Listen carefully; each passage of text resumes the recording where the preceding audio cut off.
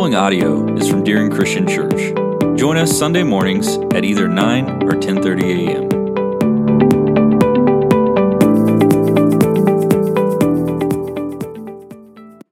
Donna this week, I don't know how this always seems to work this way, but there's no jealousy involved. I promise you. There's no jealousy involved, but I got a text message and a phone call, which I missed the first time around, that she had shot this big deer on Thursday night. And like I said, it was in the evening, and in the evening it's always a little bit different when you go to trail a deer. And I can tell you that going to trail deer after dark always includes one scenario.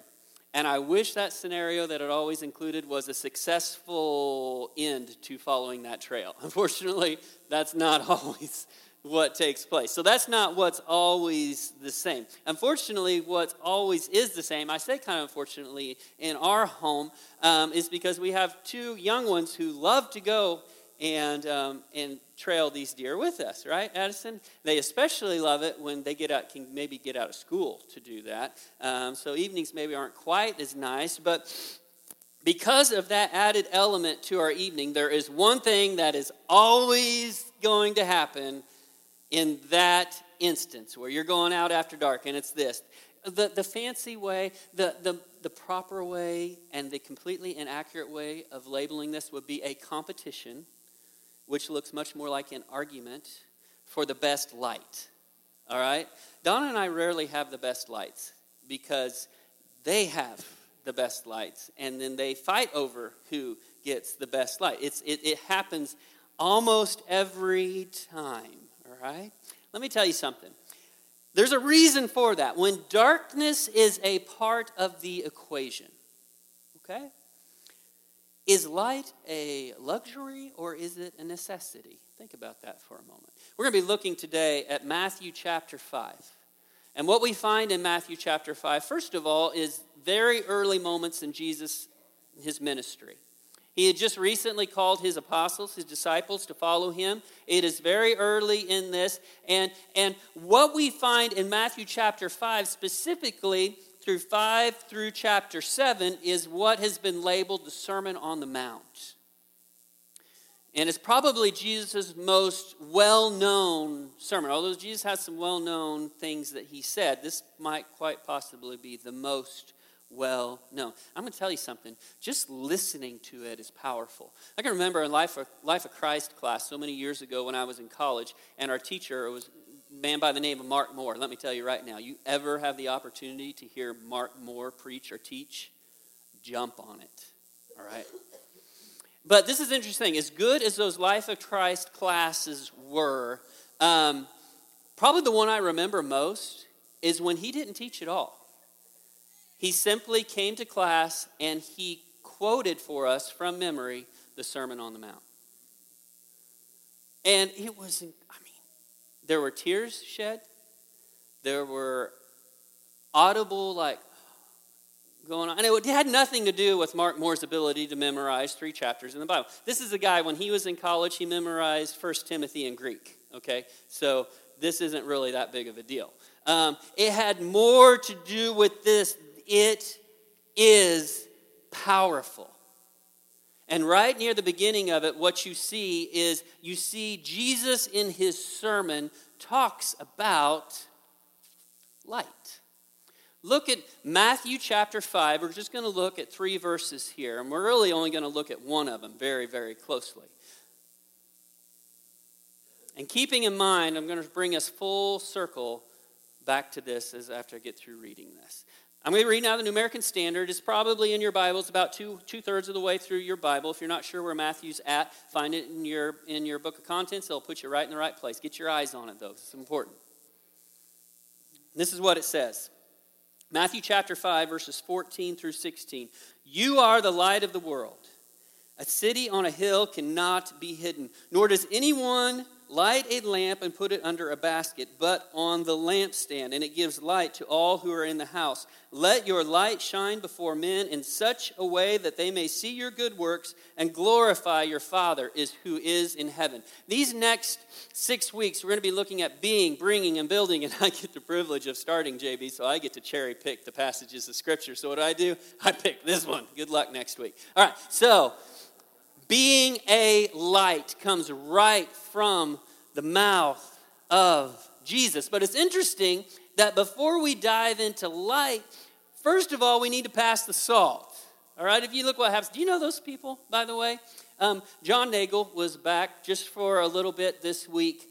He and Megan, many of you know, live in South Dakota now. Used to be folks down here. I miss them. I wish they weren't up there. But that's life sometimes. And he comes back in November. Probably, I don't know why, but he ends up showing up in November. And spur of the moment, he wanted to go eat lunch this week, so we went, and we ate lunch, and he doesn't have El Poblitos in Sioux Falls, okay, so where does he want to go? El Poblito. So that's where we went, and he had to get his own basket of chips. Not because he eats so many chips, but because he eats a little bit of chips with his salt, all right? And I'm just looking at him take the lid off the thing. Good grief, dude, you know? And I'm like, I was going to kill you, and he's just looking at me like... You know, maybe you're one of those people. You like your salt. Look, Jesus talks about salt. Of all things, verse 13, this is what he says. Before he says anything about light, he says, you are the salt of the earth. But if the salt has become tasteless, how can it be made salty again? It is no longer good for anything except to be thrown out and trampled underfoot by men. Let me tell you something. Many of you probably know this. Salt cannot lose its taste. It doesn't. And so before you say, well, Jesus wasn't a chemist, he just didn't understand. We're talking about Jesus here. He knew what he was talking about. It's not that the salt lost its saltiness. The problem is this: salt cannot lose its saltiness. What it can lose is its purity. Let me tell you something. You want to do great things for God with your life? Then maintaining holiness matters. It sounds almost like Jesus knew that James guy we looked at last week.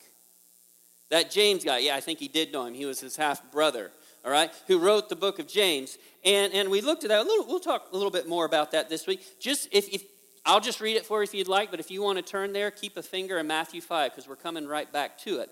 But over here in James chapter 1, verse 27,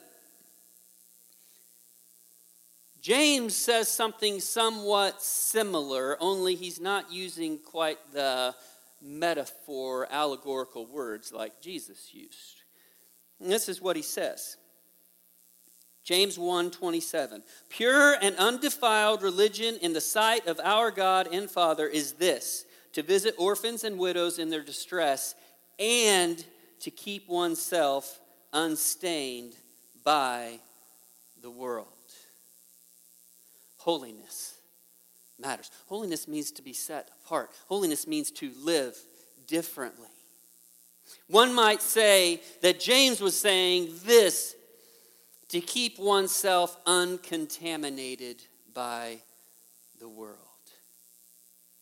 Folks, in our desire to do great things for God's kingdom, we must never forget to ask ourselves and each other a series of questions. If this isn't a part of your relationship with those closest to you in Jesus, it needs to become one. And this is the question: how am I doing personally in my walk? In my walk with Jesus? Am I continuing to battle temptation? Am I winning through Jesus and his Spirit? You see, salt needs to stay salty. Okay? That being said, on to light. You know, I'd lived in western Kansas for a little while, a little over a year. And even after I moved from western Kansas, my brother-in-law, my sister continued to be out there for a few more years. And right after I graduated from college, I went out to Dodge City. And there's some things I miss about western Kansas. I don't miss the smell of Dodge City, all right? I don't. I'll tell you that right now. Although, trust me, after a while, you do get used to it. I promise you. And you could wake up in the morning and you knew what direction the wind was coming from by the smell that greeted you as you walked out of your door. So I don't really miss that, but there are some things I miss. And maybe the best way to explain this to you is to give you a true story. The youth minister out there at Dodge City, the First Christian Church at the time, is a guy by the name of Rick Musselman, and he was very good friends with a man who was a highway patrolman out there. And every now and then he would go out, and this guy had a night shift, and Rick would ride with him. And he said most nights were pretty boring, so his friend would begin telling him stories. And he told him one particular story about a young man who was driving a Camaro, late 80s Camaro, all right, on a 2-lane highway out in the middle of nowhere in western Kansas. Now you take a Camaro, a young man, after dark on a highway in western Kansas in the middle of nowhere, and there's one more thing you can probably add to that equation. Speed. You're exactly right. So he's cruising along, and as he's cruising along, he sees the lights of a town up ahead of him, because it's western Kansas. Those lights, they usually build a town up in a little higher place. All right, so at night you can see for miles and see those lights, and he's like, am I lost? I really, really don't remember a town up there. And just about that time, he realized that what was in front of him was not lights, but it was his headlights reflecting the eyes of a herd of cows. He didn't even hit the brakes, folks. Didn't have time to. This is what ends up happening. A late 80s Camaro could probably be best described as a doorstop on wheels. Okay, and I don't mean the kind that's attached to the door that folds down. I'm talking about the kind you shove underneath the door. It's like a chunk of cheese on wheels. All right. So he goes into this. Walked away from it without a scratch. He goes into this herd, and cows they're just flying. Okay, and by the time it's all said and done, his car is completely covered with stuff. And not a panel on that car was not dented, and 35 cows were dead. You imagine that one? One thing I miss about western Kansas is the fact that you can be driving at night and come up on a rise, and you can just see these towns around. They're not big towns, most of them, but they light up. You just look around you, and there were times I would be on my way to protection where my sister and my brother-in-law, and I would just stop if there was a place to stop and just look. And I kind of miss that. Now have that image in your mind as we read these words again. Matthew chapter 5 verses 14 and 15. You are the light of the world, and a city on a hill cannot be hidden. Nor does anyone light a lamp and put it under a basket, but on a lampstand, and it gives light to all who are in the house. Guys, there is nothing complicated about this part of Jesus' sermon. There's no need to do these word studies or anything like that. The point is this: light is made for one purpose: to illuminate. To bring to light those that and the things that are around it. And let me tell you something, the darker the environment, the more important the light becomes, and the harsher the contrast between the two. Now, I just got through telling you that there's no need to look at word studies or anything. I'm a preacher. It's kind of what we do. So I kind of looked up light, and I ended up trending back to the Old Testament a little bit. And interestingly enough, there's 3 books in the Old Testament that use light more than the others. And one of them, this is kind of puzzling. It's the book of Job. I can't think of a book of the Bible where a guy's in more of a dark place than the book of Job. He lost it all. And yet in that book, you see Job reaching for light, reaching everywhere for light. You see that word again and again. And then you go to the Psalms and you see light. Again, as the psalmists, and many times it's David talking about God's light and the power of it. And then guess what? You look at where the next book is, where there's a bunch of light, and it's Isaiah, a prophet. Let me tell you something about Isaiah. It is from Isaiah's writings from the Old Testament that we get the majority of what we call messianic prophecy. And that's just a fancy way of saying Isaiah, centuries before Jesus entered into this world, wrote about him and his coming. And Jesus came and fulfilled that prophecy. And guess what? In Matthew chapter 4, we get a direct quotation from Isaiah. It's even on my same page here. Look at it, just for a second. Matthew chapter 4, verses 16 and 17.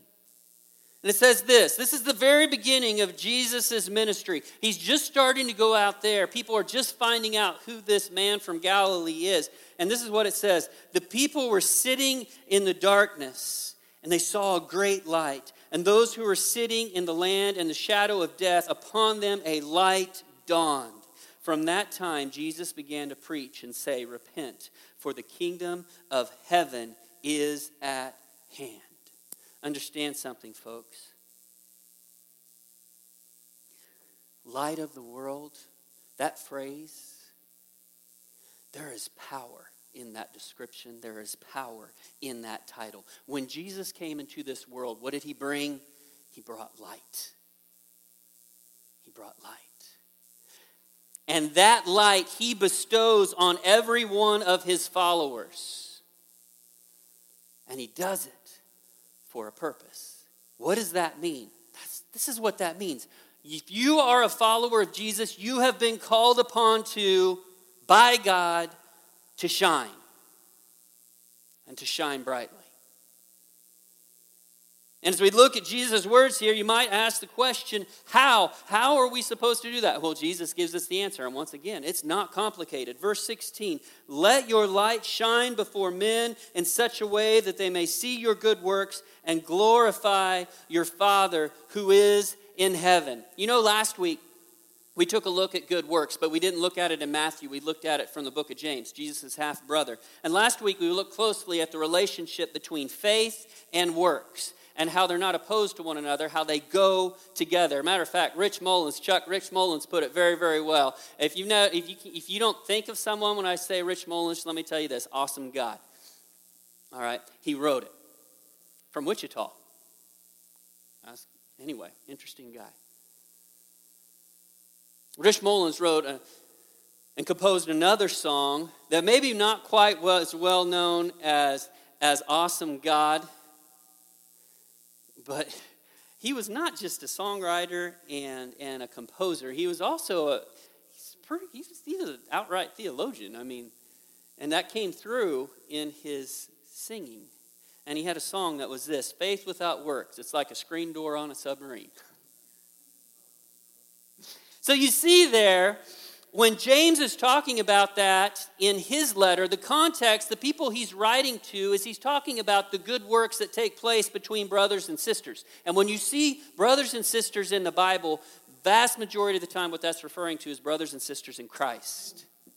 Okay? So James is talking about good works amongst your brothers and sisters. You see a brother and sister hungry or in need of clothing or in all these ways, brother or sister, you need to help them. I'm paraphrasing that just a little bit. When we get to Jesus here, though, here's a little different. Look at it again. Let your light shine before who? Before men. When you see men, put kind after that and change it to man. Mankind before everyone. Let your light shine before men, before the world. And as you continue reading through that verse, you see a purpose to it. He doesn't say that without giving the reason why. The purpose is this, to bring glory to God. It's not to bring glory to ourselves. It's not somebody will say, man, he's a good dude. He's always doing stuff for people. Man, no. It's so that they bring glory to God. Now, we're going to set this up kind of in equation form here, so just hang with me because the Apostle Paul has run-on sentences in his writings. This is a run-on equation, if you will, so you're going to have to hang with me just for a second. The purpose is to bring glory to God. Put a little equal sign beside that. This, good works are for the purpose of being set apart. Meaning, we do good works so that we will look different from people who don't do good works. But that's not the end. There's another equal sign there. For the purpose of gaining favor. Now, not gaining the favor of God. We talked about that last week. By the good works we do, we cannot gain God's favor because our good works are overshadowed by the sin that resides within man. So we do good works, though, to gain favor, but not God's favor, to gain the favor of people. But that's not the end. Put another little equal sign there. For the purpose of influence. Okay? So I do good works so that they will be noticed that I'm living differently so that I might be able to get favor from people in the world so that I might be able to influence them. And then finally, the last equal sign, so that I can influence them for the gospel of Jesus Christ. The gospel is this: Jesus came, he died, he was buried, and he rose. And through that powerful act, our world was changed. And it's through that act that people are saved. Let me ask you this: who glorifies God best? Now, what you might say is, well, the earth. And you would be right. I mean, this morning, when that sun came up this morning, it spoke the glory of God. Creation does that. And does it pretty well sometimes. But do you know who glorifies God best? His people. His people. So what is the point Jesus is getting at here? Let your light shine before men in such a way that they may see your good works and glorify your Father who is in heaven. I'm going to kind of paraphrase that and summarize it in this way. Jesus is saying this: shine your light in such a way that there are heavenly consequences. You see, because after being a light, now it's still 2 weeks away, JB, but it is followed with bring others to salvation in Christ. There's a lot of people in this world who will not listen to your message of Jesus until they know that you care about them. You know, back to Thursday night. It's a good night, wasn't it, hon? It was a good night. She had this deer. It was hanging up. We're taking all care of it and everything. And I cut myself. And I mean, I cut myself. I know it looks like it's not much of a cut. It doesn't look like much of a cut, Zach. It's not like 3 fingers dangling off your hand like when you cut yourself, all right? But this hurt. I mean, it was like deep, all right? And man, I've been taking baby aspirin for a few years for my diabetes now, so like I bleed like a stuck pig, all right? So there's like blood going everywhere. And so I just wrap a paper towel around it, and I said, Donna, it's all you now. I'll hold the light for you. I didn't do it on purpose, okay? So anyway, so we got all that done. It was late, and then Donna goes to work on it. Let me tell you something. I think Donna might have had more fun going to work on my finger than anything else she did that evening. There's something about a nurse that just loves like she's like spreading it apart to get stuff in there, and then she's like, toughen up, and and she's getting it all done. And Addison, who should have been in bed an hour before, is like, I'm not going to bed because I want to help. She just wanted to see what it looked like. That's what she wanted. So they're working it all and fixing it up, and get the steri strips on it and all that stuff. And she did a pretty good job. It actually looks pretty good today. But for a while now, since that time, people think I'm like the nicest guy in Montgomery County because I'm driving down the road like this. I mean, I can't think that's a good thing. It was the first finger, right? Yeah. All right. So just driving down the road. Well, that's a nice guy. He's just waving everywhere. He's a nice guy. Look at that nice guy. It's like, don't have a choice, okay? It's nothing to do with nice. Let me tell you something, folks. Being a light is not just being nice. It's not. Did you ever hear that? You ever hear that from mom once upon a time? You're going to spend the night somewhere. 2 things. Be good, be nice. All right? Sometimes they sum it all up with just be good. Okay? I'm telling you something. Shining a light in this world is more than being nice. This world needs more than nice people. You see, shining our light of Christ for Christ is an incredibly intentional way of living.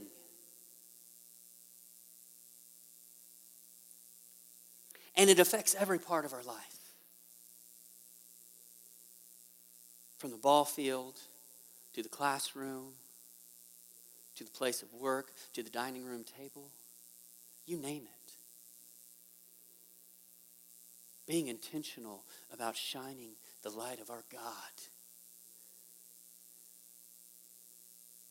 affects everything about our life. You see, light is not a luxury in this world of darkness. It's a necessity. This world needs the light of Jesus. How else are we going to reach people in the world who don't have a Jesus heritage? Let me explain that just for a moment. There are some of us in this room, and I include myself in it, who are people of incredible privilege. And what I mean is this: we had the privilege of growing up in a home where mom and dad pointed us towards Jesus. There's no greater gift than that. And if you are a young person growing up in a home like that, you thank God for it. If you're an adult now who grew up in a home like that, you thank God for it. But this is the thing. The majority of the people in this world did not grow up in a home like that. They don't have a Jesus heritage. How do they get Jesus? Now you got to remember, working in the background in all this is God. But God works through his people. That's why his own son said, let your light shine before men. Your light shine before men so that they might see your good works and glorify your God in heaven, so that they will come and be a part of the family. And we have to be intentional about this. This world is a dark place, and it needs the light of Jesus Christ.